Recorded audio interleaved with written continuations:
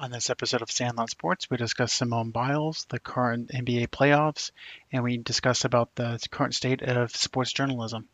So me and a guy from work, we were talking about sports commentators, right? And on our last podcast, and even the one before that, we were just talking about authentic sports journalism and how it's pretty much non-existent, right? And I was telling him about our podcast, and one of the things that he said, man, one of the things that I hate is, I hate we have people like the freaking Stephen A's and the Skip Bayless call another NFL or NBA player like a scrub or a bust. And he said they can't even hold their jock strap.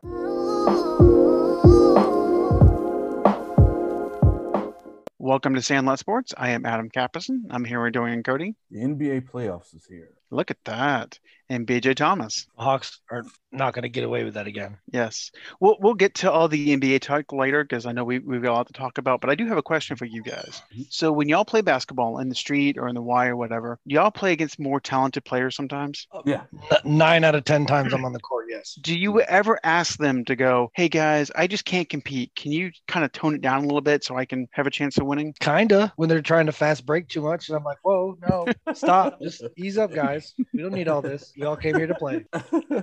You're phasing like 4 of us out. Yeah, I just do the best I can and just hold the ball and play a half-court game. And then they complain and they say, oh, man, you gonna play that half-court shit, man. You can play somewhere else. But guess what? We're winning the game. So you change your strategy. Absolutely. And you try to improve. And BJ just is the dick that he always is. But you guys try to compete. Dick with a jump shot. There you go. So you don't ask somebody, go, you know what? You're just too damn good. I can't compete. You need to tone it down. So if don't do that. Piddly old us don't do that, then why the hell are people asking Simone Biles to do it? Mm-hmm. It's pretty sad, though. I've never heard that before. You're too good. You can't do this anymore. Yeah. I've never heard that in any sport. That's whole part of sports, point right? of it's competition. It's why we keep score. That's like going to the dunk contest and be like, Dominique, don't do the windmill so hard. Too much. Too much. They can't handle it. See all these white people, they're terrified. No, but seriously, it's like, I don't get it. Mike, don't jump from the free throw line. It would be too much. Like, what's too much in sport? Too much is the next great thing. Yeah. Like, I don't understand this. I don't understand the logic. Yeah. And she flat out said, I did it because I can. I push myself to see how far I can go. You know what? It's on everyone else to catch up. And I'm sorry. You know what she said? She basically said, fuck you. Yeah. Because I told one of my friends the other day, you got to be careful what you master. Because I've mastered 100,000 different ways to say fuck you without saying it. And like, she did the same thing. It's like, I did it because I can. You can't. Fuck. Like, what do you want me to do about it? Mm-hmm. Like, this isn't NASCAR. You don't put restrictor plates on humans. Right. You either get better or go away. That's how it works. That's how it always works. That's why I didn't play professional sports. I had to go away. Yeah. I wasn't good enough. Like, what do they tell us all the time when we game? Get good, get better. Yeah. No, they talk about all this try hard shit. Everybody says try hard. Have you heard that, Dorian? Yep, I heard it. But where we're from, that shit don't work. I don't understand. I'm playing Call of Duty. Somebody's like, you're a try hard. And I was like, we're in a competition. How else do you try? I don't see any kids. I don't see like babies out here. Exactly. Yeah, that's terrible. Yeah. Or even let's say, for instance, when I'm playing basketball at the Y, and like, let's say for the last point, I'm playing like hard defense, and they be like, hey, yo, man, chill, man. Dude, I'm trying to win. So there's no chill. Like, I'm gonna be on you. I'm not gonna let you score. Like, this is part of basketball. Like, where the fuck y'all from? This like, is for all that fast breaking. You get this defense when we slow down. Exactly. If you stop this fast breaking, I won't be in your chest. Right. Like, there's options. There's shit you can do to change this game. I promise. Absolutely. Like, absolutely. I don't think people understand they subconsciously set the tone and pick up basketball. Sometimes I really think it's subconscious. And you're like, you know what you're doing right because it's about to happen. It's all about to happen. Like, absolutely. And that's first guy that hits the ground, we're like, oh shit. Exactly. And to your point, BJ, like, even with this Simone Biles situation, it's like you can set the tone on how you develop. Like, if there's somebody that's kick-ass and that's better than you, you set the tone like, hey, you know what? I'm going to do everything I can in my power to be just as good as them, if not better. Like that's what you strive for it. Like, for example, like, Michael Jordan in the NBA, everybody strived to be like Jordan. You know what I'm saying? And Darren, I'm going to back that up a little bit. So back in the late 80s, Jordan was not the Jordan that we know now. Right. Okay. He played the Celtics, would get swept out of the league or out of the playoffs. He played the Pistons, he'd get knocked the crap out of constantly. 2 years in a row when he lost to the Pistons, he was beaten down. And he finally said, F it, I'm going to improve myself. Right. So the day after they were eliminated, he hit the gym, got stronger, worked in his game, and never lost a playoff series.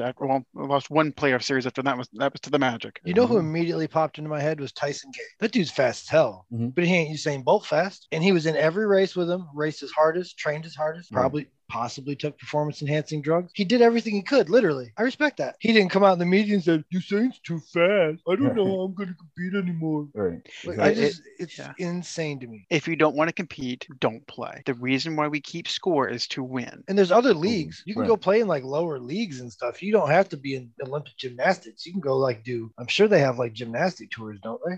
I'm sure. Yeah, go do that. Go entertain people. Right. Dude, if you're not good enough. If you really want to do it, if you can't compete with Simone Biles and you're really pissed off that you just can't compete, then go get on a cruise line and do some aqua shows and Cirque du Soleil shit and be done with it. Just stop bitching about it. Who's the female figure skater that jumps like a basketball player? And they got pissed because she can do all that fancy stuff.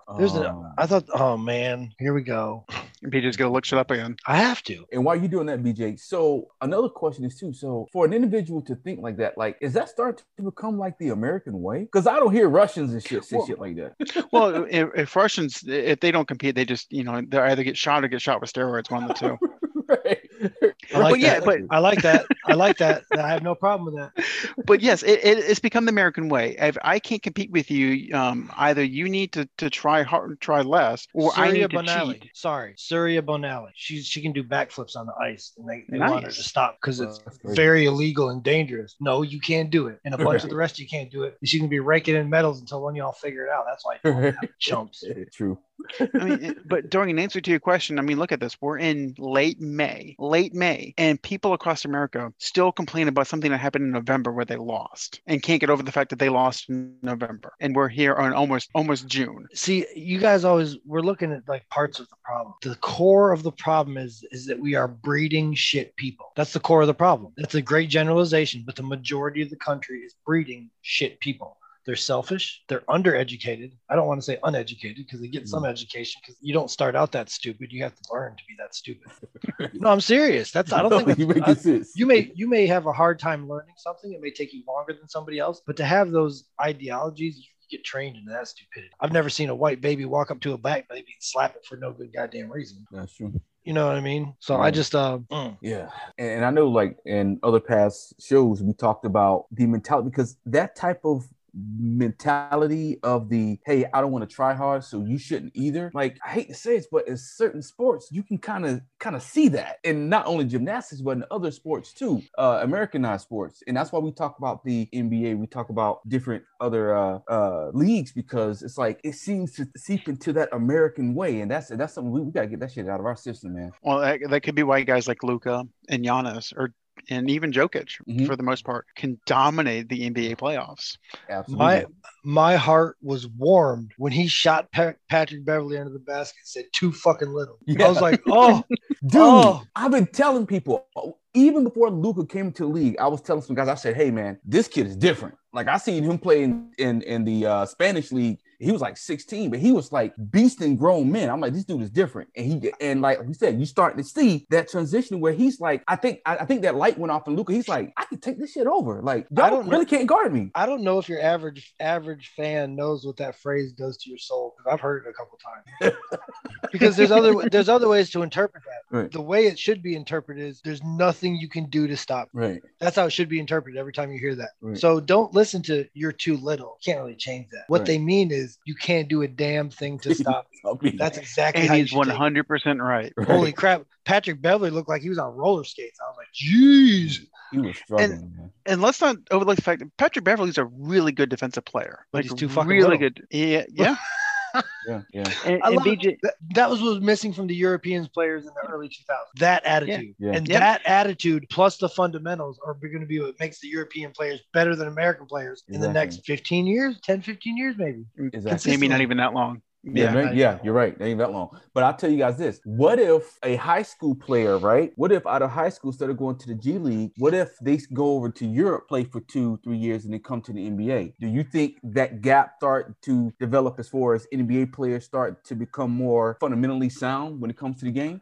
No, well, see, here's the problem, though. So you got a guy like, what was it, LaMelo, that went overseas for a couple of years and then came back over. They're already groomed with the American style of playing, and they're going to go over there, and they're not going to dominate like they think they're going to. And the American mentality is anytime that we play a sport, whether it's basketball, football, curling, doesn't matter, we should dominate, and we don't dominate. And you take a guy like Brandon Jennings, who would have been probably a top 3 pick when he came out, went over to play overseas because he couldn't get into college, or there was issues with college. And what happened? He did okay over there, but he dropped from 3 to 10 because he was exposed. He was drafted, was okay, was a rotation player, but was never the star that we thought he was going to be. Because he dropped a 50 burger, I believe. Not too many people get to do that. I'm not trying to poke holes in your case, but I do remember the 55, I believe. Yeah, with Milwaukee, I think it was against the Knicks. If I'm not mistaken. Well, highly likely, and if it was with Milwaukee at that time, they needed every damn basket. Yeah,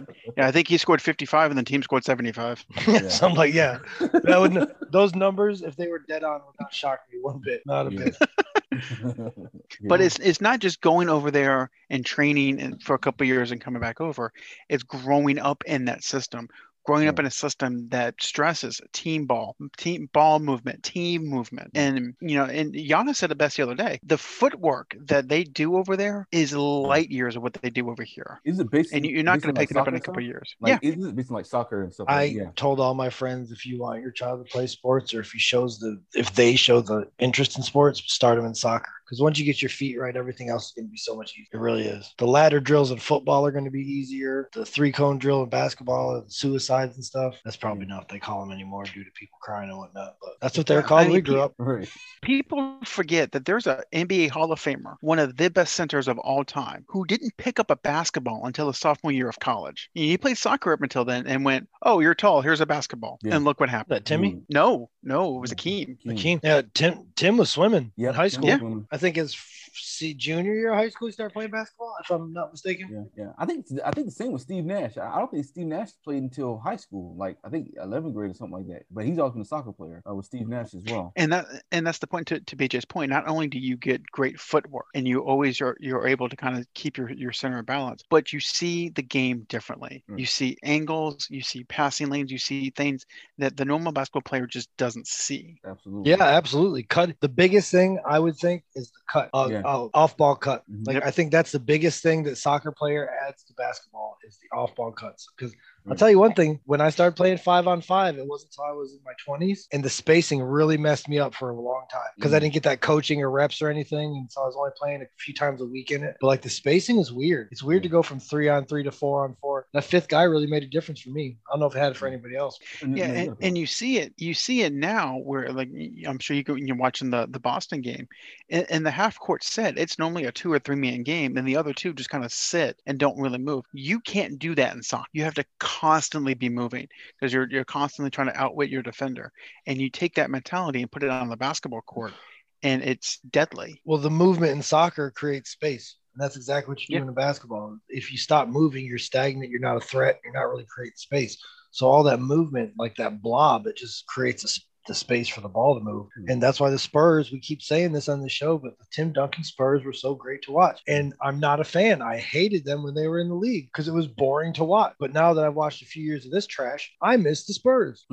Well, you hated it because you were told to hate it. You were told it was boring because it wasn't LeBron. It wasn't Kobe. No. It wasn't Kobe. No, I hated it. I would never play that style of basketball. I don't like it. I would much rather rely on the athletes, set the shooters up outside. I would rather play basketball the way it's played now. Watching it, however, it is much better to watch Spurs basketball. The beauty of the game, 5 people being involved, off-ball movement, and team defense. So let me see if I have this right. So the Spurs would win titles. I think they won 5, even though they didn't have the most athletic team. So instead of asking the other team to play down to their level, the Spurs changed the way they played and won.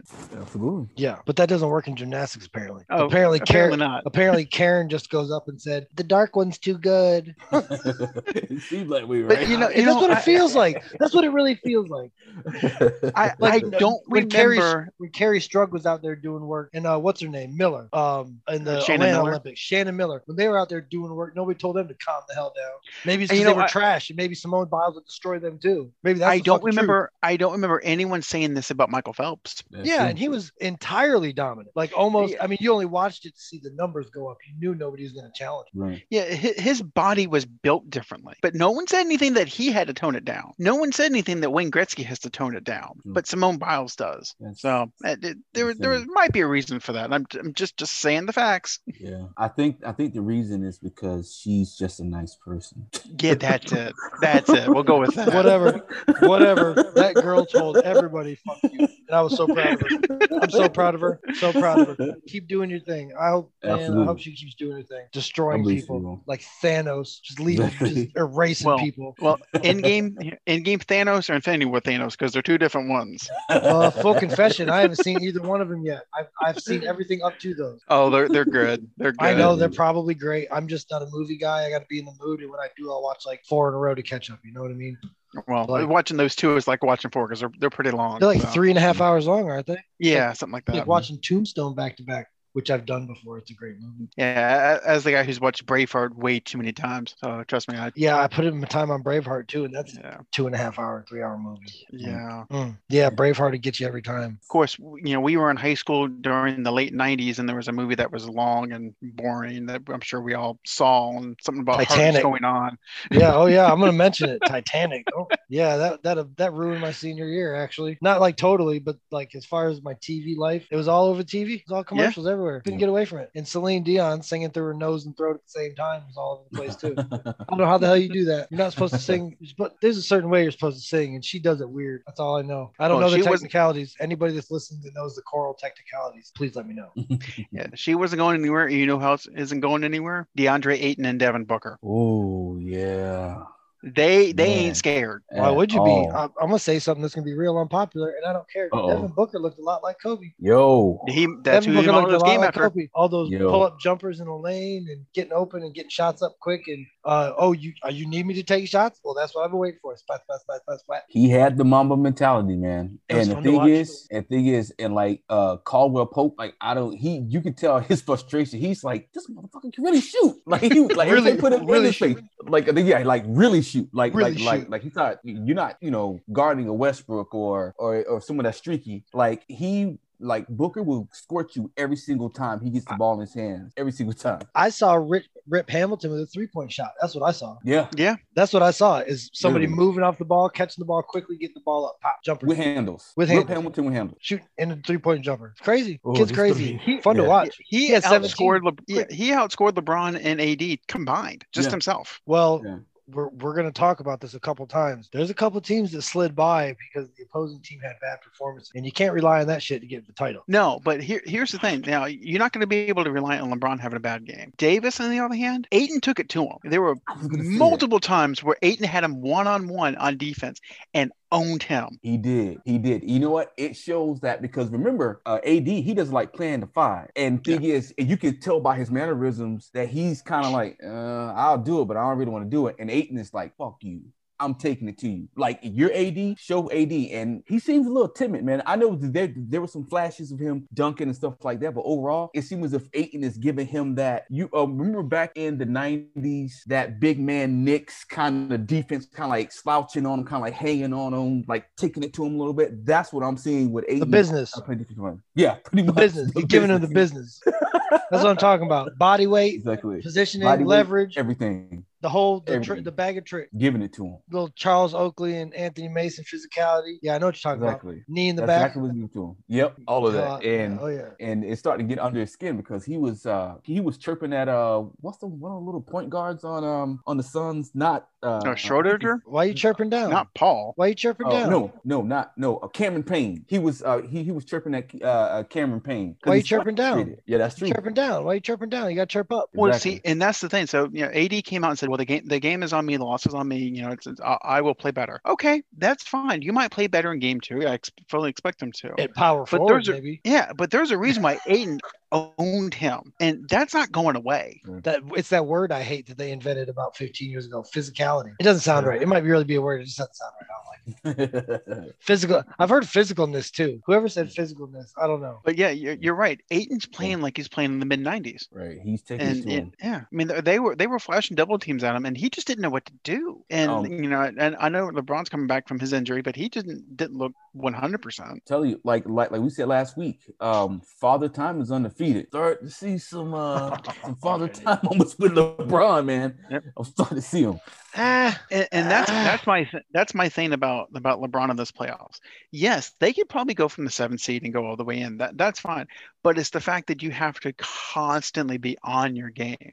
When he's the 1 or 2 seed and you're playing, the Kings in the first round, okay, you can take a game off here or there. You can kind of ease into the playoffs. If you're the 7th seed, you're starting on the road against a team like the Suns. And then if you win, you might have to go against Luka. And then if you win that, you might have to go against the Jazz. Father Time's going to start taking some good swings at LeBron. I'm not worried about LeBron yet because his body alone makes him a lot able to survive in the league for a few more years. Right. You know what I mean? Like he might not be fast break LeBron, but his body alone will allow him to survive for a while. Well, his body will allow him to be dominant inside. My issue is his jump shot. With no post game. Yeah. He has no post game. It doesn't ever go well when he's in the post. And defensively, not ever. I don't know if you guys noticed, but defensively, he's switching a lot. And let's say, for instance, and what's happening is that the Monty Williams of the Suns, he's catching that. So he's like, you know what he's going to do? Since he's switching, okay, we're going to put him in a situation where he's going to have to guard Chris Paul one-on-one. Or we're going to put him in a position where he's going to have to guard Devin Booker one-on-one to where he's going to have to exert some energy. If we can get him tired guarding our best players, we have a better chance of winning this series. Do you think he's still nicked up? I do. I don't think he's in basketball shape. I think his ankle is fine. I don't think he's in basketball shape. How long did he sit? How long did he sit? It was like 3 or 4 weeks. Yeah. I don't know. I have a hard time seeing somebody that spends $1 million plus on his body a year. You know what I mean? Like I guess Father Time catches up at some point. He didn't get his vacation in Miami this year like he always gets. He's been complaining about everything all year. It's been kind of tough to listen to, actually. Well, it hasn't just been this year. He learned that from the master in Dwayne Wade, but it hasn't just been this year. It's been loud this year. I've noticed it more than I normally do. But Dwayne, you're right about LeBron's defense. I mean, when he played on the Heat with Wade and with Bosh, if they needed a couple of defensive stops, they would pick up traps at full court. I mean, it was almost like watching Kentucky in the 90s, and the other team didn't know what to do with it. Now, LeBron seems to be kind of sagging back a little bit, trying to not be on the best player. And, yes, that was 10 years ago, or at least it seems like it. But he's not the same guy that we remember. Right. And in the fourth quarter, you need your best player to play exceptional defense or get some type of stop. And what's happening in the fourth quarter is that he's allowing the Caldwell Popes and the other guys to take the person that he's supposed to be guarding. And I get it. Age plays a factor in it. But after a while, it's like, okay, what other strategies do you have? Because like we said before, Booker ain't going nowhere. No. He's not going anywhere. So you have to, who's going to be able to guard him in the fourth quarter? Because I do feel as if the games are going to be a lot closer. So in the fourth quarter, Chris Paul is bringing the ball up. Who are you going to have to check Booker coming off the baseline off of a screen from Ayton, where he has the opportunity to either shoot it, drive, or he can kick it or whatever? Like, who's going to be that guy to take on that responsibility consistently and be able to have some type of success? I don't see anybody. Yeah, and that was in that you brought up. So, I mean, in late in the fourth quarter, when you need those defensive stops, you need strings of empty possessions from the other team. And Paul is bringing the ball up. Who is taking him one-on-one? Is it LeBron because you need that? Well, okay, then who's got Booker in the back? Who's got Ayton? Because AD's not staying with them as much as he should be. I could probably say this better, but I'm not going to. The talent drop-off after AD and LeBron on the Lakers is pretty steep. Yeah. Schroeder's probably the closest, but after that, it's a bunch of pieces just kind of it's been that way since he left Cleveland the first time. When he was in Miami, it was. I think people are sick of that whole teaming up with him and going on a run thing. I think. Yeah. I don't know. I think that's how the Nets were born, is out of disgust of that. Well, and that's the thing, though. I think teams are finally figuring out. It's like, okay, we can't get the big 2 or 3 superstars here at one time. So how can we do this? How can we grow our team organically so we can compete with these super teams? And that's why these teams like Utah, like Phoenix, Boston last year, but not so much this year, and Milwaukee. That's why they're competing, and they're not going anywhere. Right. They'll keep signing the players, and they will grow their rotation from within. We get teams like the Nets, and you've got a team like like the Lakers, you have 2 or 3 players and you don't have the money for anybody else. I mean, the Lakers might because they don't care about the luxury tax, but teams like Brooklyn, they can only have that kind of roster for a year, maybe 2, and they can't afford anybody else because Joe Harris is going to want his money soon. Absolutely. I think you'll be shocked if they make a title run being in New York City like that. I think they'll be able to afford it. Oh, they can't afford it because they don't mind paying the luxury like tax. to see Joe Harris. Yeah, that's what I'm saying. Yeah, I don't think Brooklyn's going to be scared of the luxury tax. If they see some return on investment, I think they'll do what the Warriors did and spend. Yeah, I think that might be the new business model of the NBA, to be honest, is play around with your roster, and once you start to see return on investment, just spend out the butt, pay over the luxury tax, and but that only works for one team a year. Yeah, I know, but the Warriors were able to stretch it for a couple of years. True. The reason why they were is because the first 2 years of that run, they weren't really stretching their salary cap. It was only until KD got there that they were stretching the salary cap. Thanks, KD. Thanks for fucking up the salary cap. Yeah, because if you remember the first 2 years that the Warriors were really good, it was Steph, Clay, and Draymond. And it helped. They were kicking ass in the finals with Draymond Green being the 3rd best player. Think about that for a second. Yeah. Why? Because there was ball movement. Everything was moving around. It wasn't a superstar. And I think had Kyrie not hit that shot in Game 7, if Golden State had actually won that game, KD probably doesn't go there. He probably ends up in Brooklyn as it is. But I actually think that Golden State would still be winning titles even without KD, and they probably still win them now because that brand of basketball of the movement of whomever is open is going to shoot. That travels well, as to use a football term. But also too, are the Warriors when they're healthy the closest we're going to get to the Spurs from now on? I think so. I think the Warriors pre KD, the closest team basketball that we're going to see for a long time. Now, well, I take that back. Maybe Dallas when everyone's healthy. Yeah. I see a glimpse of San Antonio with Milwaukee because of Budenholzer. I see especially he came from that system, right? I see him using Giannis to do high screens, Giannis and the Lopez guy. I see them doing a lot of high screens, kind of like how San Antonio would do. And then the point guard would cut to the basket, which in the Bucks case, that's the point guard Holiday. Well, back when San Antonio, that was Tony Parker. What would happen is Tony Parker would rub off of Duncan, and he would do 2 things. He would either go in and then shoot right back out to get the ball, or he would go to the post, and he will actually post up. He will actually post up if that point guard is still following him, because he had a bit of a post up presence being a point guard. That's one of the other things that people tend to forget. But a lot of his points Tony Parker had was all in the paint, and later in his career he started to develop that 3-point shot. But in the beginning, everything was was to the hoop or it was in the paint. I kind of see that a little bit. Oh, in that series, that first finals against the Cavs, and it was 2007, I believe. Mm-hmm. I don't think Parker ever took a shot outside of the lane. I don't think he did either. He didn't have an outside shot. That came later in his career. He kind of did the Jason. I mean, that man lived in the paint. One. He was making Booby Gibson or Daniel Gibson. Who's the other point guard? Once you get that, you're unstoppable. Once you can do what Tony does and then add the jumper, you're unstoppable. Yeah. You couldn't. And that's why he's going to be in the Hall of Fame. Because you can't play up on him and you can't play off, or both ways. Absolutely. And that's the thing about Giannis. If Giannis can develop a consistent outside shot, it's over. Yeah. There's reasons certain people don't have things. Like if Shaq hit all his free throws, he'd been the most dominant player ever. Well, and I think the reason why Shaq doesn't hit his free throws is the same reason that Giannis isn't really good at free throws and why he's not good at 3-point shooting. Their hands are too big. Oh, yeah. It just go to the gym and try to shoot like a small volleyball or something. See how that feels. Yeah. It's weird. Just shooting a volleyball is weird. And that's the problem, because Giannis's hands are like the size of my face. I mean, they're huge. And Shaq had it too. And it's just when you get in your head about shooting, it's hard to overcome that. And hell, that's why Giannis has 10-second violations when shooting free throws, because he's in his own head. Yeah. Cut it loose. I think he'll improve though, because the thing is, he just has the will to want to get better. Like he wants to be the best player in the NBA, and he's starting to take steps to do so. I don't think you can care about free throws. I don't think you can care about free throws. I think these guys get in their head too much. You know what I mean? Like going up there all tense and tight's not going to solve the problem. That's for sure. Yeah. Well, and watch the next Bucks game when it comes on. Watch when he goes to the line. He will start and stop like 2 or 3 times each shot. Yeah, because he's in his own head. A jump shot is all chest and shoulders and stuff. of course, with your hips and your knees, but like the main mechanical parts, your chest and your shoulders, if you're all tight, stressed out and stuff, you're not going to be consistent. Right. Yep. And also too, you can tell that he's trying to find his rhythm. He'll go, okay, 1, 2, like he's trying to find. He's that in his rhythm head. You can't think. Yeah. You can't right. think. You're right. And that's why, as much as I wanted the Milwaukee to win, I like what Caron Butler did for the Heat. He called him out on it.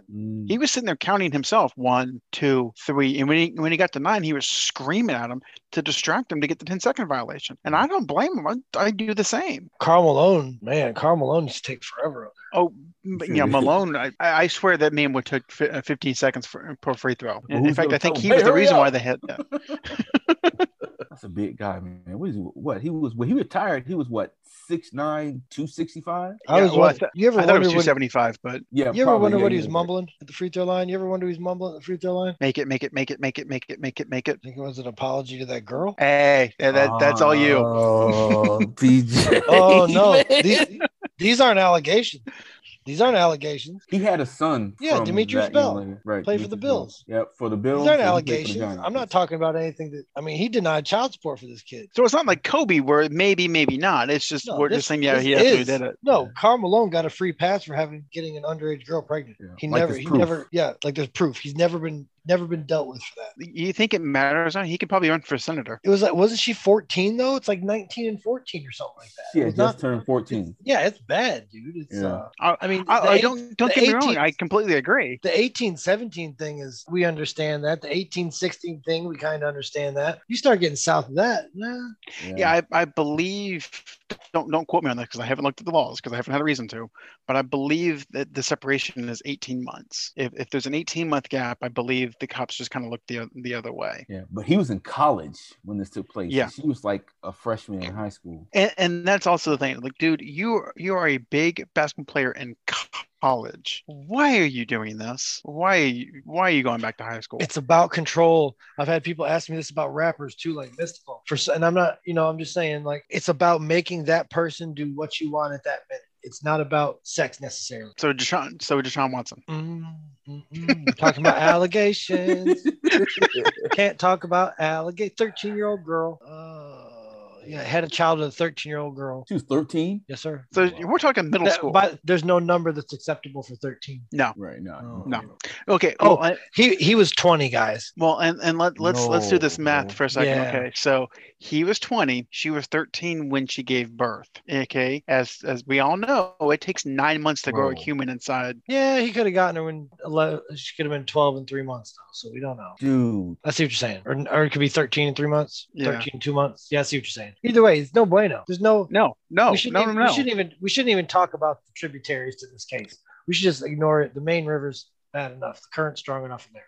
It's bad. 7-year difference. Like, that's shotgun stuff down here. Yeah. Down here, I don't know if you'd be charged for something. Well, let's say 15 years ago down here, I don't know I don't think you would have been charged. You would have gone to court probably, and you would have probably been let off some kind of probation or apology. Well, I think in Lake and Sumter counties, I think you probably would have gone to jail for a couple months. You start getting a little further north, and it doesn't matter. No, I know a guy in Texas caught a guy violating his daughter, beat him to death, and he was in court for 6 hours, I think. I'm cool with it. Cool with it. No problem. Hey, you got to protect yours. Yeah, but what's worse is it was his farmhand, the guy he hired. So think how that felt. Like, it, you know what I mean? It wasn't some vagrant or something. It's the guy that he brought onto his property. So, like, yeah, you got to go. Most of the time, it's somebody that you know. Most of the time in situations like that, it's someone that you know. Good way to get thrown in a wood chipper. Yeah. You will be disappeared. You'll be disappeared. And nobody's going to look. We might act like it, but we're not really looking. No. We might all gather at the park for the news station, but as soon as those cameras go off, we're all drinking beer.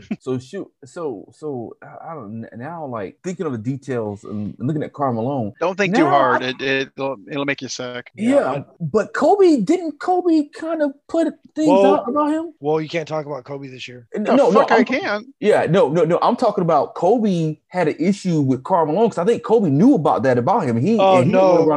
Karl was trying to mess with Vanessa. Right, and Karl said he was hunting little Mexican girls, and Kobe heard about it. So even that statement alone, like, how can you say some shit like that? I wouldn't say like that. Karl's like an old country white guy trapped in a big black man's body. I'm dead serious. I'm not joking. No, I believe. Isn't he from like deep South Louisiana. Yeah, he's from like It's probably a close to Baton survival Rouge. tactic. Probably a survival tactic, the same way the Native Americans acted Italian, so they didn't get discriminated against. Well, and more than likely, they probably kept him around because he was good at basketball and good for the schools. But all of the language was still set around him. He just picked up on it. I bet you him and Candace Owens are related. So funny thing about Candace Owens, she used to be a liberal commentator. Yeah. She won't bring this up, but she paper for being a liberal commentator. The reason why she's a conservative commentator now, because there's more money in it. Oh, I thought it was because after your eyes drift so far apart, you just switch parties. No. She and Diamond and Silk used to do liberal commentation, but there's no money in it because the markets are saturated. I think her face has plate tectile. That was good, Adam. Your little doesn't work for that one. You got two plates in the middle, drifting farther and farther away. She'd be looking left and right like a fish in about 2 years. But I mean, it's amazing what people would do for money in this country. No, it's not anymore. None of it's amazing. After these, I'm not shocked anymore. I'm not shocked. And you know what kicked it all off? Jackass. When it was cool to get paid to get your balls exploded. Dude, have you seen Johnny Knoxville recently? He looks rough. What? He's lost a lot of weight, and he has. I guess he's been dyeing his hair since mid-20s because his father went gray when he was in his early 20s. So he's all gray now because the pandemic. He stopped dyeing it. So he's all gray, and he's pretty thin, and he's wearing baggy clothes. I read that whole article, most of it at work today. Yeah, he's doing his final Jackass movie. Gaunt would be a good term, I believe. Is gaunt. Yes, that is the appropriate term. It's sad, but I mean, what kind of condition do you expect those guys? Yeah. Like living is good. Like you guys made it. You didn't say no to anything for 20 years, and you're here. Well, and it wasn't just you didn't say no to any stunt. You didn't say no to anything.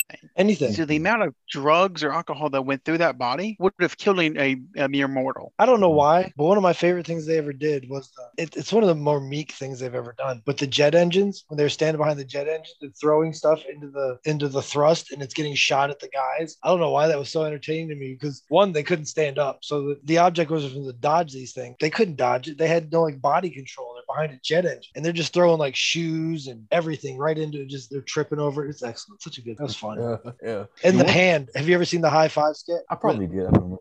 They were in their offices or whatever, and they rigged up this spring-loaded hand on a door. Oh, and so the guys that come through the door and they trigger it and it just slaps the shit out of them.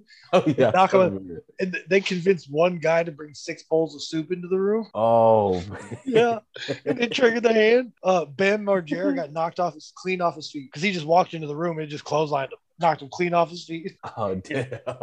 Yeah, my daughter asked me, why would people do that? It's because they made money. Right. Because those shows and those movies made a crap ton of money. That shit was entertaining. If anybody else is volunteering to do that, why would you not watch? Yeah, but man, there's nothing entertaining about. I think it was Steve-O. Steve-O was wearing underwear and he allowed Randy Johnson to throw fucking what was it? Was it oranges or some shit at his balls at 100 miles an hour? I said, dude, you're fucking crazy. Look, they're showing you things you'll never see and they're doing things for you so you don't ever have to do them. Thank you. Dude, thank you very much. I don't need to take a Randy Johnson fastball to my nuts to know it's gonna hurt. Look, he had the guts to do it, and he was willing to give up the twig and berry. I was like, dude, it got to the point where he couldn't walk, man. Randy Johnson was like, "You're paying me to do this shit, all right?" Boom, boom, bullseyes. You saw when they went out there with Jared Allen, didn't you? Oh, he was tackling. Yeah, come on now. I mean, you found a football player, but then you found the craziest one of his generation, or one of the craziest. Yeah, go ahead, play football with him. Go ahead. Good. We'll watch. He was tossing them like fucking reptiles. I remember that. Hey, some of their basic stuff was great too. The shopping cart stuff where they just load up in a shopping cart and push it to a curb and eject the person into bushes. I don't know why that entertained me. When that first came out, I was like, that is great. Because we're simple creatures. We are simple creatures, and I don't pretend to be anything else. If it's funny, it's funny. Fuck you. Jeez. Oh, that shit was hilarious. They are hilarious. They're all absolutely hilarious. And then the Wee Man and what's his name? Preston. Wee Man and Preston were hilarious. Imagine walking through the city, all of a sudden, what's the proper term, Adam? Help me before I get it. Little person. You see a little person come tearing around the corner in a diaper, and then you see this 6'3", 400-pound man come tearing around the corner in a diaper. Imagine what's going through your head. I might get in the first building I see, whatever it is. Just go in. I'm gonna stay in here for a while. And you got to give them credit. They were pretty damn creative Yes. to come up with those and to make 3 or 4 movies of this shit and to keep it fresh. On top of their show. Because their Yeah. show On was top of for the show, several seasons. exactly. And then they had shoot-off shows that were successful. When they went to Africa and messed with all the animals they should have left alone. And then my friend, I don't even want to put his name out here because it's too funny, but he was like, hey, you want to go see Jackass? I was like, yeah, man, we'll go see Jackass. So we went to go see the 3D one. Soon as the dildos start flying through the air, I look over, he's asleep. I was like, yep, that's par for the course. He's like, I'm not You watching just watch dildos. movie dildos. It's all good. Well, they were flying at your face. It was 3D. It was hilarious. Whatever you want to do on a Friday night is your business, and I don't need to know about it. You keep bringing up Friday nights. What the hell do you do on Friday? Spend time with my wife. That's not what your forehead says. It's red. Speaking of, didn't we have an OBT discussion a few weeks back? Man, Have we? Man, we're not trying to get archived, bro. Don't do that. What are you talking about? With your porn star knowledge, we should be able to navigate. But you keep bringing it up. Nobody's talking about porn right now. Excuse me. Adam keeps bringing it up. This is my first time bringing it up. Adam, Dude, you're the one talking about dildos flying at your face. You're talking about Jackass, and did Jackass 3D? They flew dildos at your face. Shoot, nothing at work. I've had them drop out of dressers onto my arm. Yeah, you say shit. 6-year-old woman's dildo hits you in the arm. It's a little more than shit. Yeah. Fuck. It's not like Becky around the corner dildo hit me in the arm or something. Becky's grandma's dildo hit me in the arm. And what's worse is like we were moving this, I don't know, probably lower middle-aged couple once a few years ago, and I tipped the nightstand upside down and it just fell in the middle of my forearm and sat there. Didn't even roll up or nothing. I was like, what? My forearm's not flat. That's not flat. Why is it sitting here? You got to clean those things. Bullshit. I picked it up and waved it in my partner's face. I was like, yeah, I don't care. Yeah, I don't care. I'm telling you, you better not be around me when those falls off the dresser. I'll chase you right off the truck. Guy work was 300 pounds. Chase his ass right off the truck. All you hear is boom, boom, boom, boom, boom. Look, it's kind of like an unsaid thing when we come into your house and tell you what we're going to take. You take the dildos. We don't want the dildos. So guns, money, and dildos, you take. We don't want that horse shit.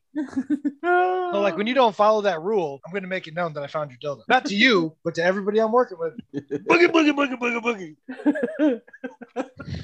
God forbid your back's turned to me. Oh no, man, you couldn't do No, not that, you perv. Jeez.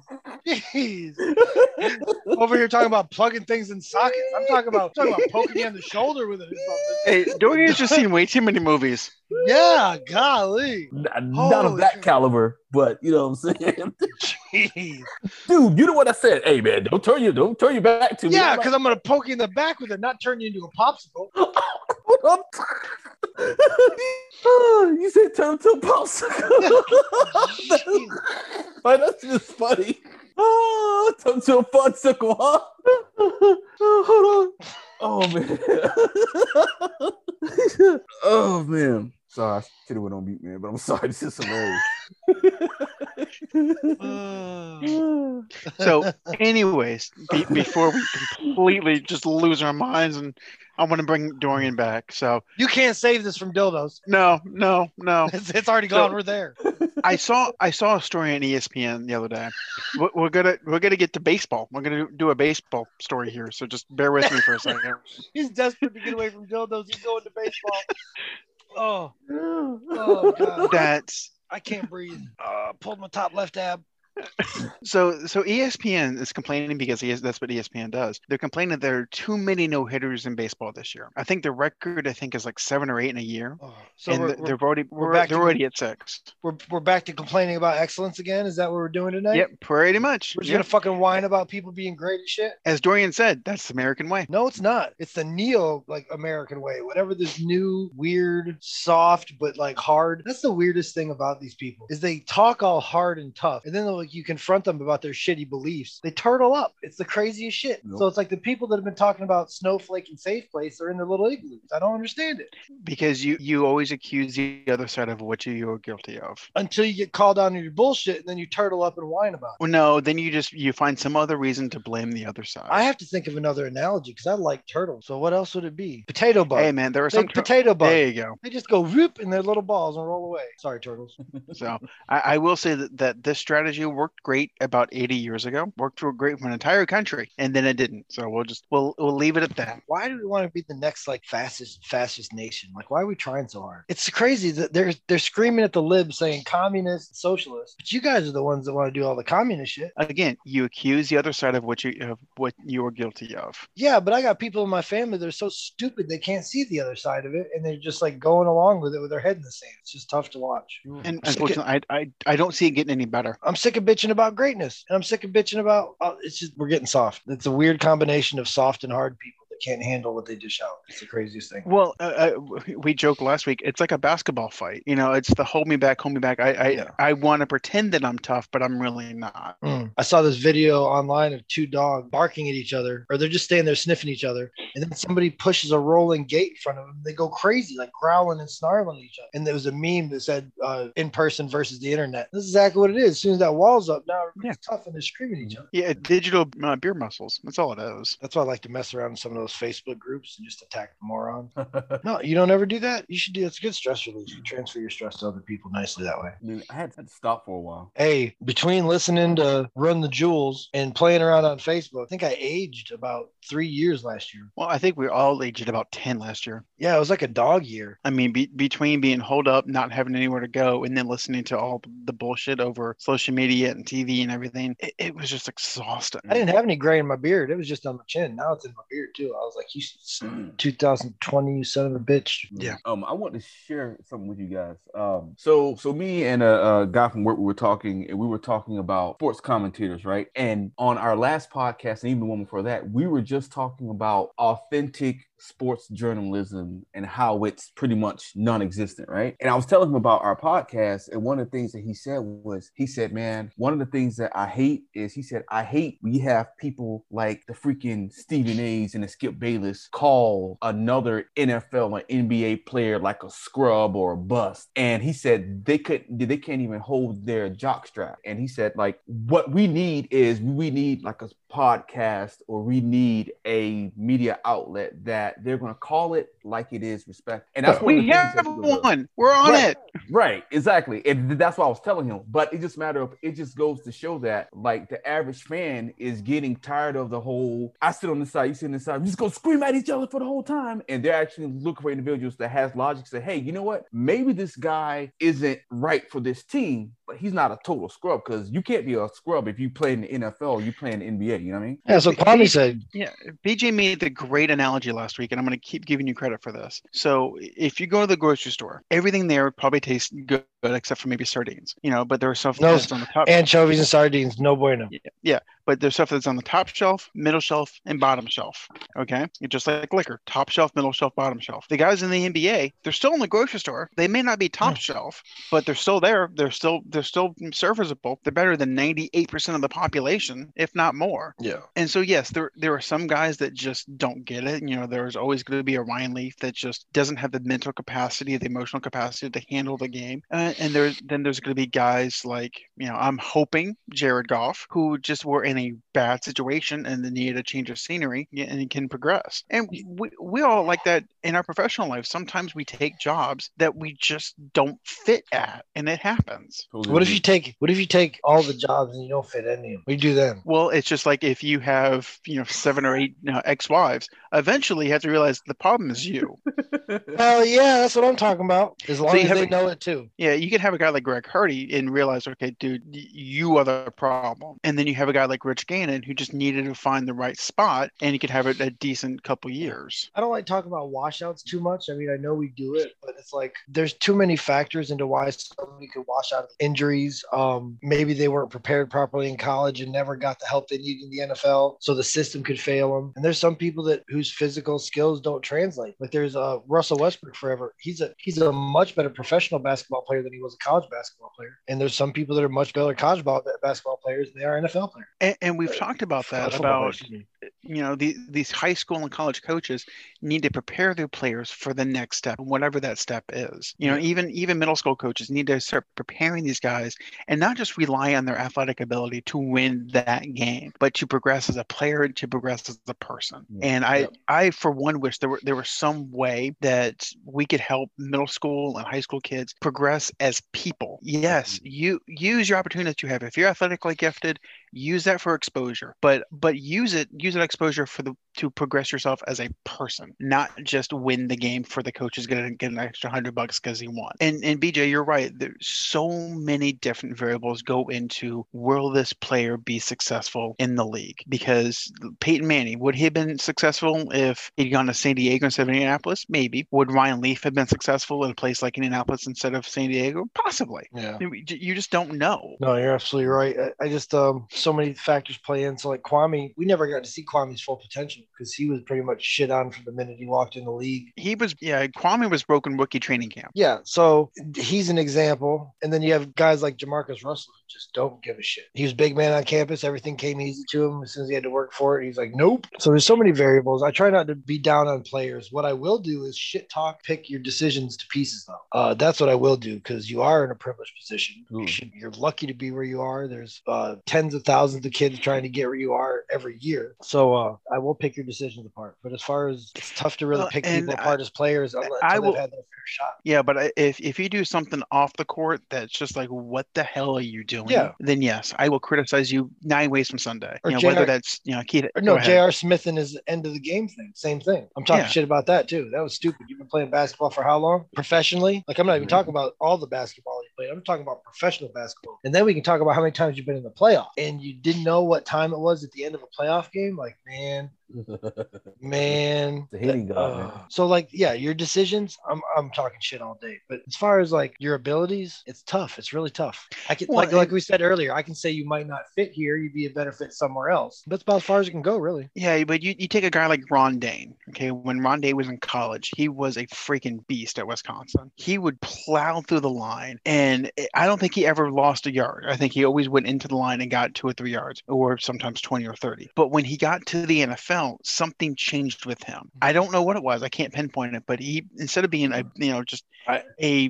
battering ram, he tried to become a dancer back there. I have an idea. He found NFL linebackers. They were the same size as him. With speed. Yeah. Yeah. That's what happened. That's what happens to a lot of people. They get to the league and it's like, oh.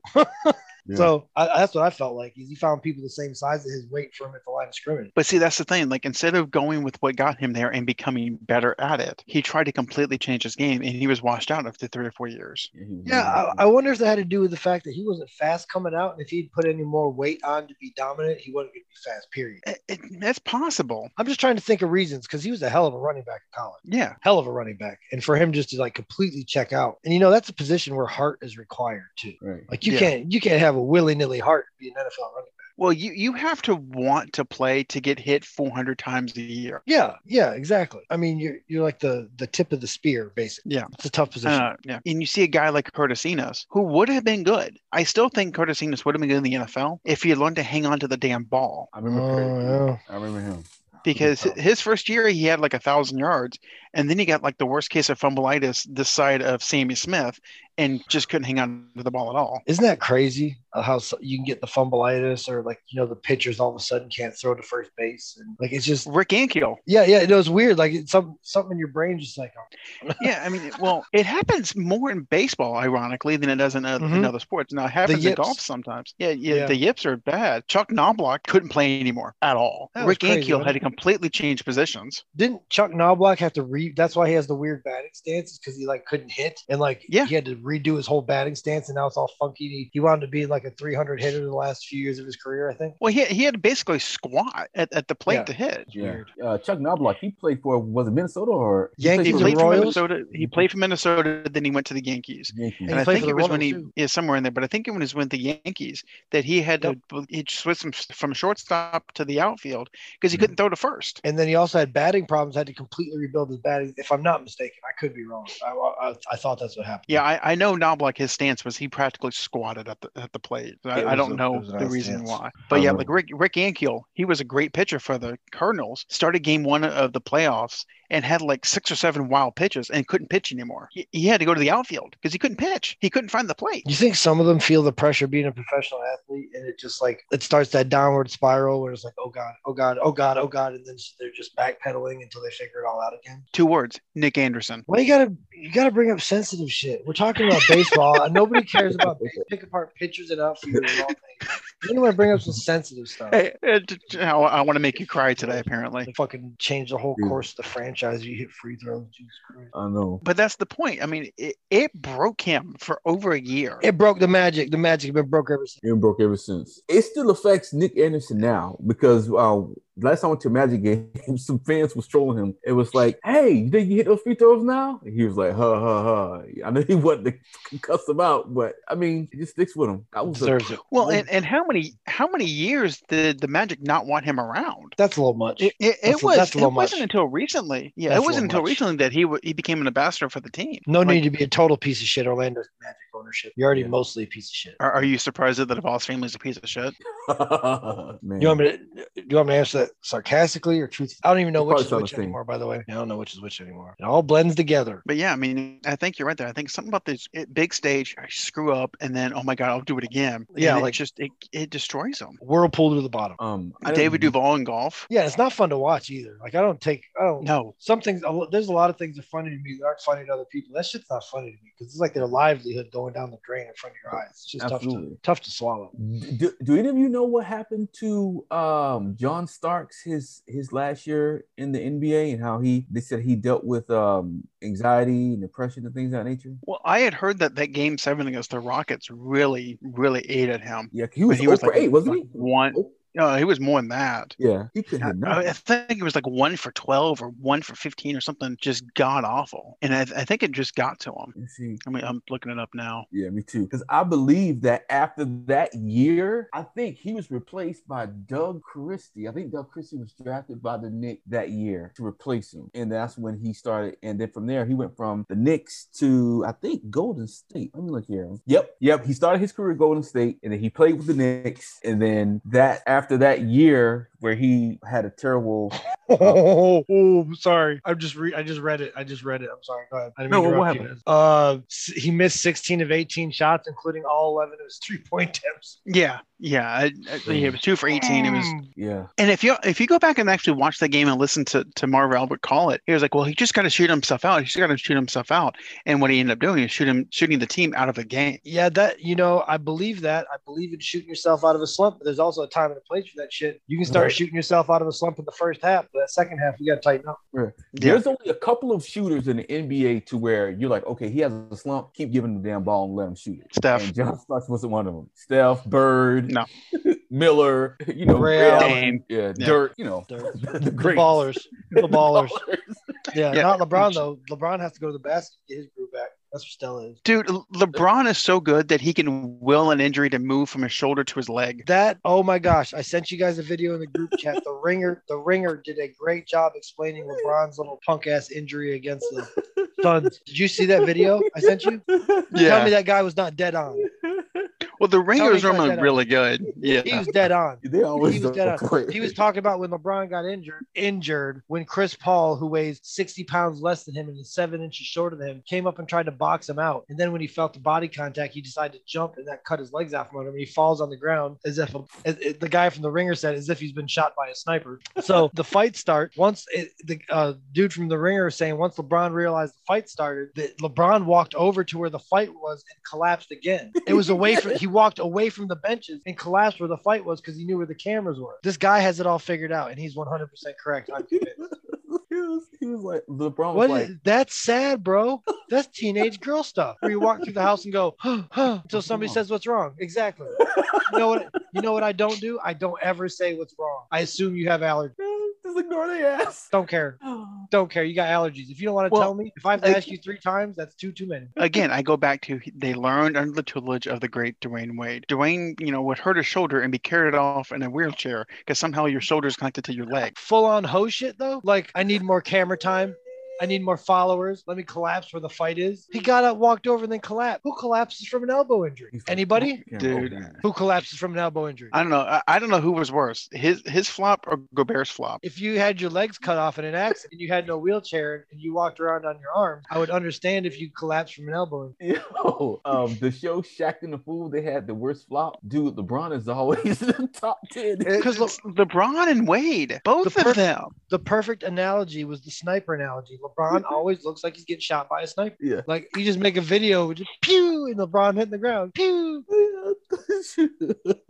And that one by Marcus Smart a few years ago on the baseline. That guy bumped him and he wet fished out of bounds, flopping in the air. Like, how do these guys get laid? That shit's not cool. They have lots of money. Oh, that's right. But I mean, still, that shit looks like soccer out there.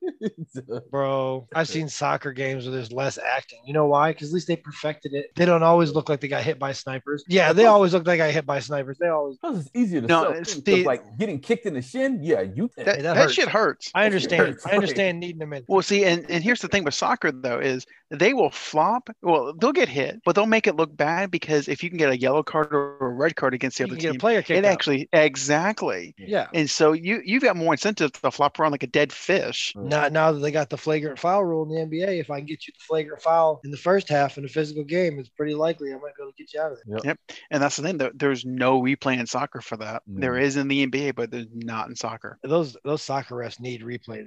Those refs are the most in danger of any refs on any place of the earth. Soccer refs are the closest to being killed at any minute of any referees. By the players and by the fans. Players, fans, yeah, I don't trust those soccer owners. Fans. Don't trust those soccer fans. They call them hooligans and they celebrate them being hooligans. They're excited about hooliganism. And what's funny about a soccer player is like they'll go down, it look like their leg is broken. Trainer will come out, spray some magic spray on their leg, and they'll pop right back up. I know. I want to try it so bad. I want the magic spray. That shit makes you look like you're 17 again. It's the spray from Mad Max Fury Road. These guys are like, oh, that did it. That did it. That's exactly what I needed. It's like a glass of water on a hot day or something. Perfect. So, and I don't know if that's where sports is going. Let's just try to act because, I mean, like Gobert's flop the other day was just pathetic. If this shit makes it into the NFL, I'm telling you, we're going to have to change the name of this podcast. It's going to be Sandlot something or other.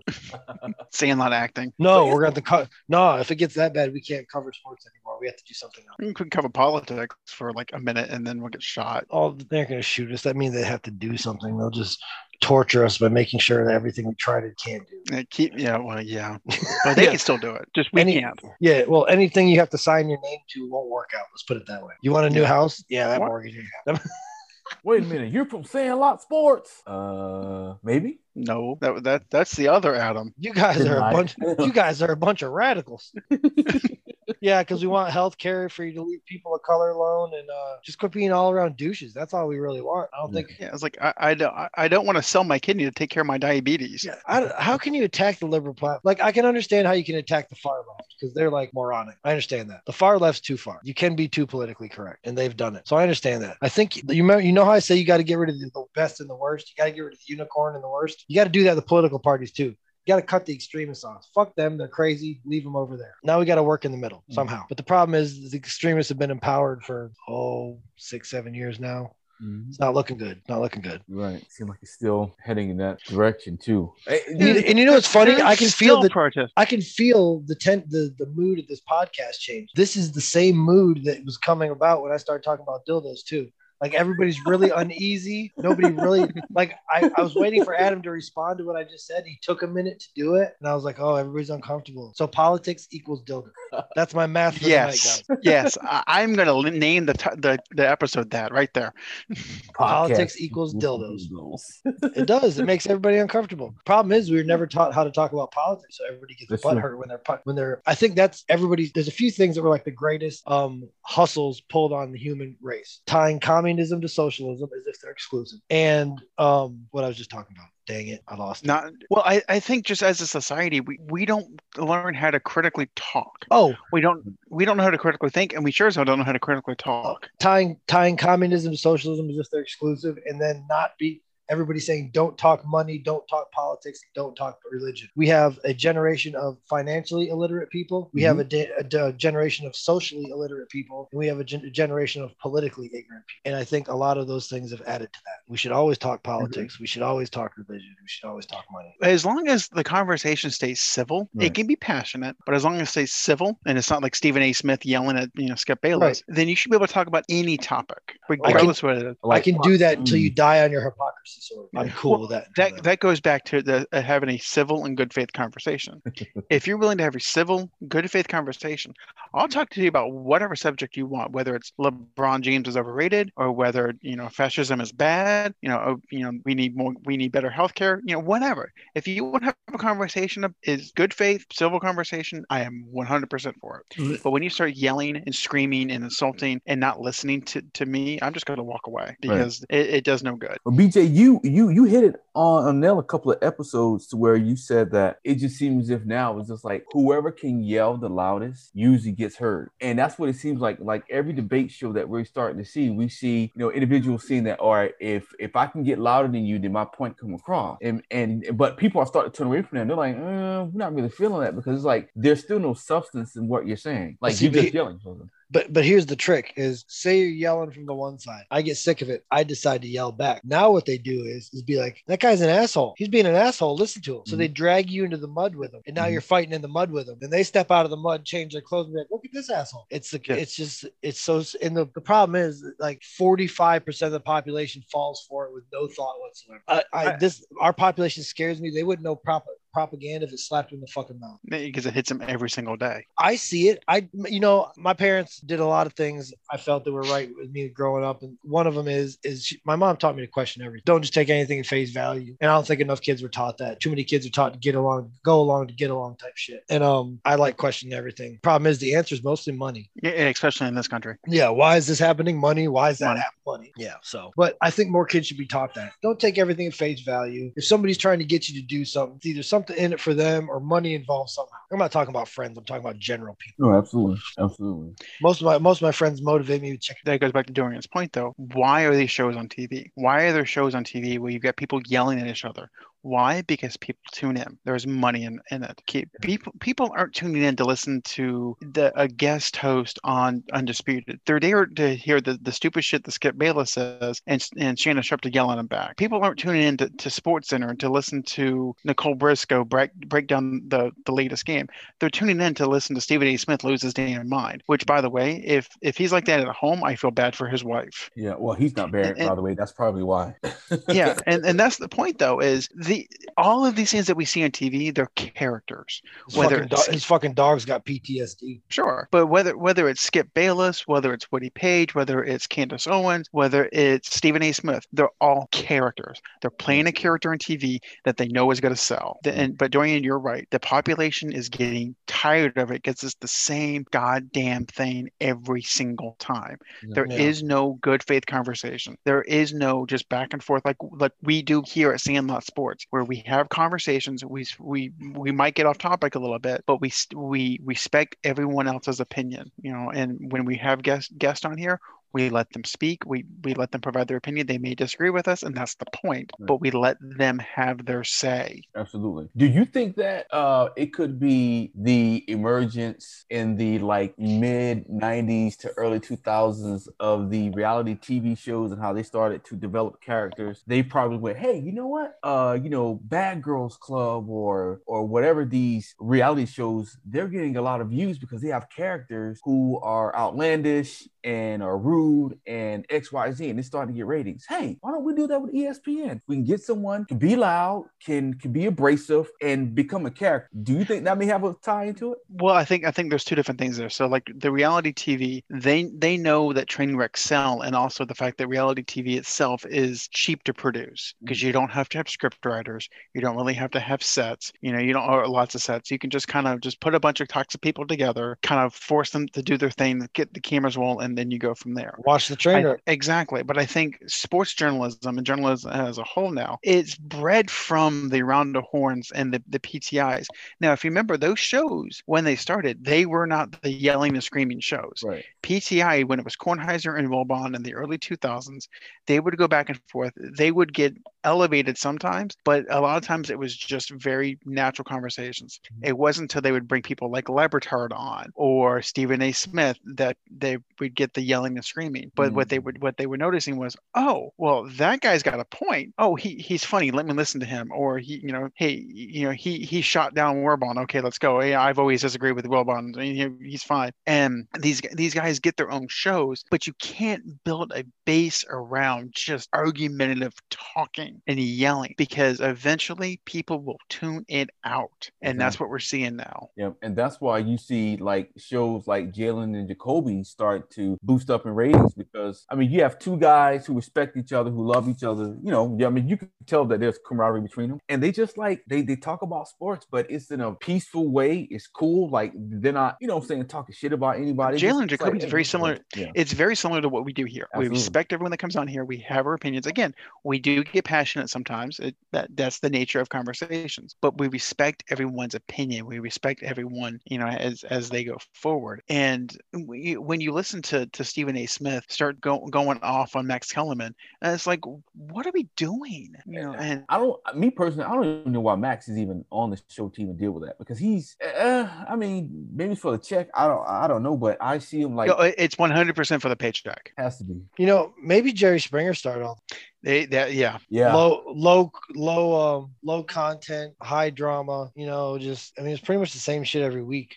Well, and Springer even came out and said that everything was staged. It doesn't matter. It doesn't matter, because there's still people sitting in their fucking house thinking that somehow or another Betsy Lou did that, and it's just. Yep. It's a sad state. We keep saying this started it or that started it. Well, really started these sons of bitches defunding education for the past 30 years. That's what started. More than that, try 40. Stopping critical thinking and stopping being able to analyze things. It's just morons. We're raising morons, and we're okay with it. We as a country, when the entire world was recovering from World War II, they needed to rebuild. And that's why you have a lot of the social programs you have out in Europe, because they needed something to get people to survive, because the continent was just destroyed. So the American economy grew in the 50s and 60s and even then into the 70s. Because what was the tax rate during those times? It was like 70-something%. After World War II, it was 92%. So now, and income taxes as a whole didn't actually come out into the 20s, but that's a whole different conversation. But so you had all these other economies that were rebuilding, but they were building back better. Sounds familiar. But they were rebuilding where we were like, okay, well, we can just keep doing this. We never wanted to progress. And because of that, we just kind of rested on, the American way, American spirit, and thought we could just live in the history where other countries were getting better. And eventually we got lapped, and we can't go back, because the only way you can is to grow and to be smarter and to evolve. And we don't want to do that. We as a country, I believe the three of us do, but I think we as a country don't, because they're scared. They're scared that they're going to lose the jobs that pay them shit. And, they'd be like the people that they insult. So instead of becoming better, they just want to insult other people because they're insecure. But another history lesson. Do you guys know why there's an income tax? I'd love to hear it. So I'll see if Dorian knows first.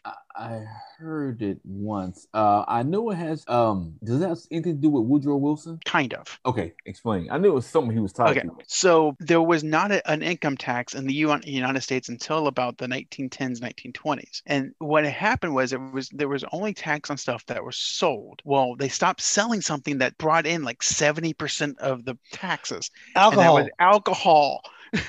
So when they stopped selling alcohol, I realized, oh crap, we don't have any tax money. So they started taxing income. Another thing you can blame on the Christian conservatives: income taxes. Damn, thanks, man. Guys. Appreciate it. Because I did hear someone say that an income tax is considered like it's just in church, right? People pay tithes. They said tithe is considered a tax. It's an actual church tax. Because the church isn't allowed to tax according to the Bible. Right. You would think, right? But in a way, like, think about it. You have to give the church, or the church is asking for 10% of your earnings. That sounds like taxation to me, but yeah, but when your power's about to get cut off, you can't can't take a loan out on that 10% you've been putting in that church since you were old enough to pay it. Right. Now, okay, another history lesson for you guys because it's late. You can't borrow the pastor's Lexus either.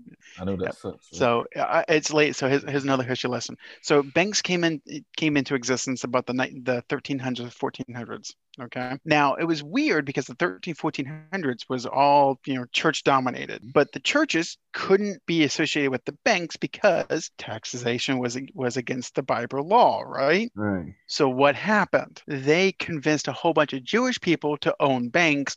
The church got involved with them. So now we have the stereotype that Jewish are money hungry people. Wow. So history lessons on Sandlot Sports. Very diverse. Very diverse. Is Chris Paul hurt? I've been watching it through BJ's TV. I don't know what's going on. Isn't that great? My whole setup. Yeah, it looks like his shoulder's hurt. My whole setup for the when I was doing the Twitter videos was excellent. I'd sit here, I'd leave the game on, I'd listen for the crowd to go crazy, I'd turn around and I'd cut my video, bastards. But yeah, it looks like his shoulder's hurt. They're icing it down. So I don't know if he just because he had that stinger in game 1. So I don't know if it's a that or not. Carrying out that flop really good, still holding that shoulder like that. So yeah, and this is the kind of game that I figured the Lakers would have in game 2. 49-38. Yeah, and both Davis and LeBron have 10 points. Davis is actually shooting a little better. I mean, you knew they were going to come back. You knew they were going to come back and do better this game. Question is, can they do it consistently? I think this game they need to, in order to make a statement, I think that they need to blow the Suns out or try to increase on that lead. Because they say even if the Lakers edge out a close win by like a couple of points, that's still going to give the Suns momentum. Say, hey, you know what? We can still beat these guys. Look, they gave us the best shot and they only beat us by 2 points. Imagine if we make adjustments, because Monty Williams will make adjustmants. So I'll be excited to see what happens. Oh, Devin Booker's not. What happened? Devin Booker what? He ain't scared of LeBron. No, not scared of anybody. He ain't scared of anyone. I like Devin Booker. I hope he has a good career. I hope the Suns keep supporting him with talent. That'll be key to that. Well, I think the pick of Ayton really helped his development. Yeah. Somebody control the paint. Yep. And I noticed the Lakers, what they did was they have Drummond this time on Ayton, I guess, to get those fouls, take the pressure off of AD. Yeah, AD hates playing in the post. Well, he grew up as a guard. He was a guard through high school until his junior year, and then he sprinted like a foot over the summer. That's gotta be weird. Well, and that's why he's so good. He developed the guard skills and then grew into a big man's body. I think he was 6'2" as a sophomore. I think so. And I think a foot's an exaggeration, but I think he grew like 7 or 8 inches this summer between the number's painful. Like he had to have a rough year. I bet his knees were sore all year. And then he also grew an inch.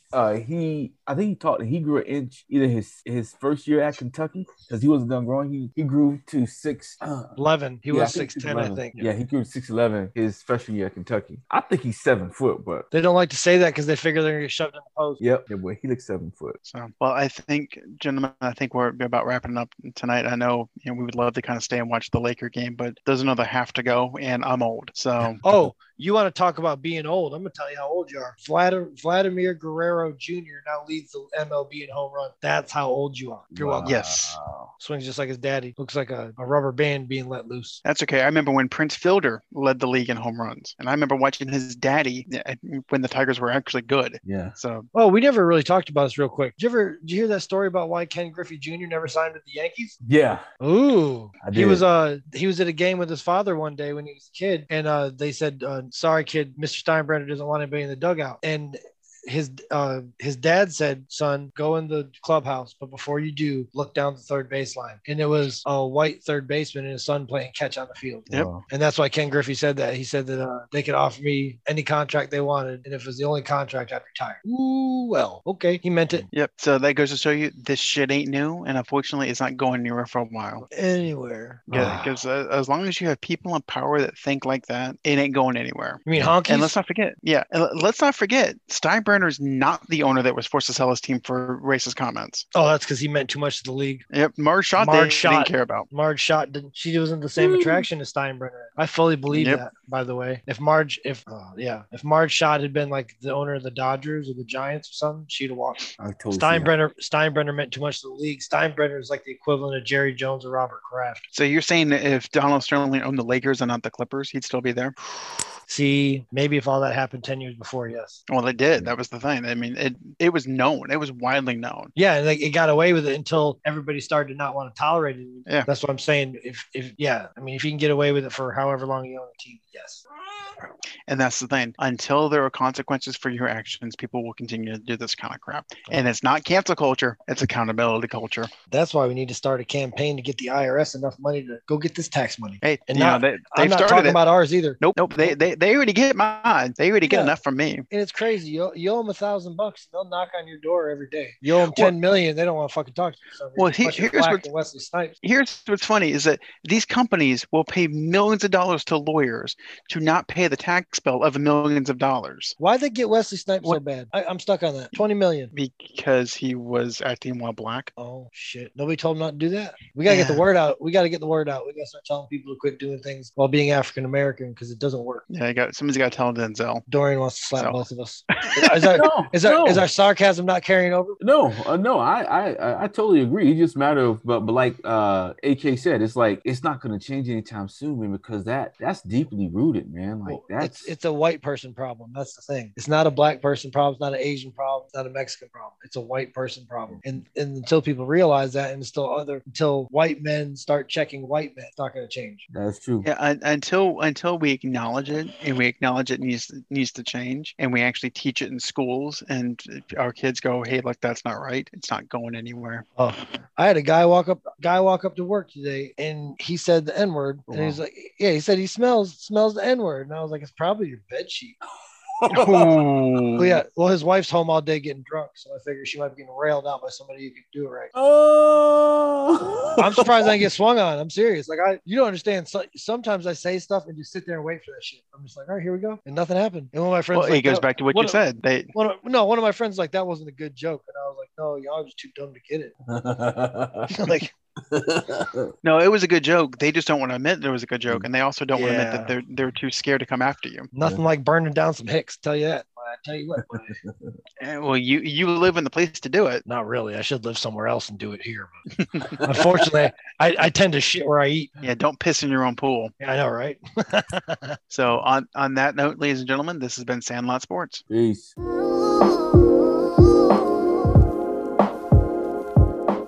Want more Sandlot Sports? Just follow us on Facebook at Sandlot Sports or on Twitter at Sandlot Sports 21.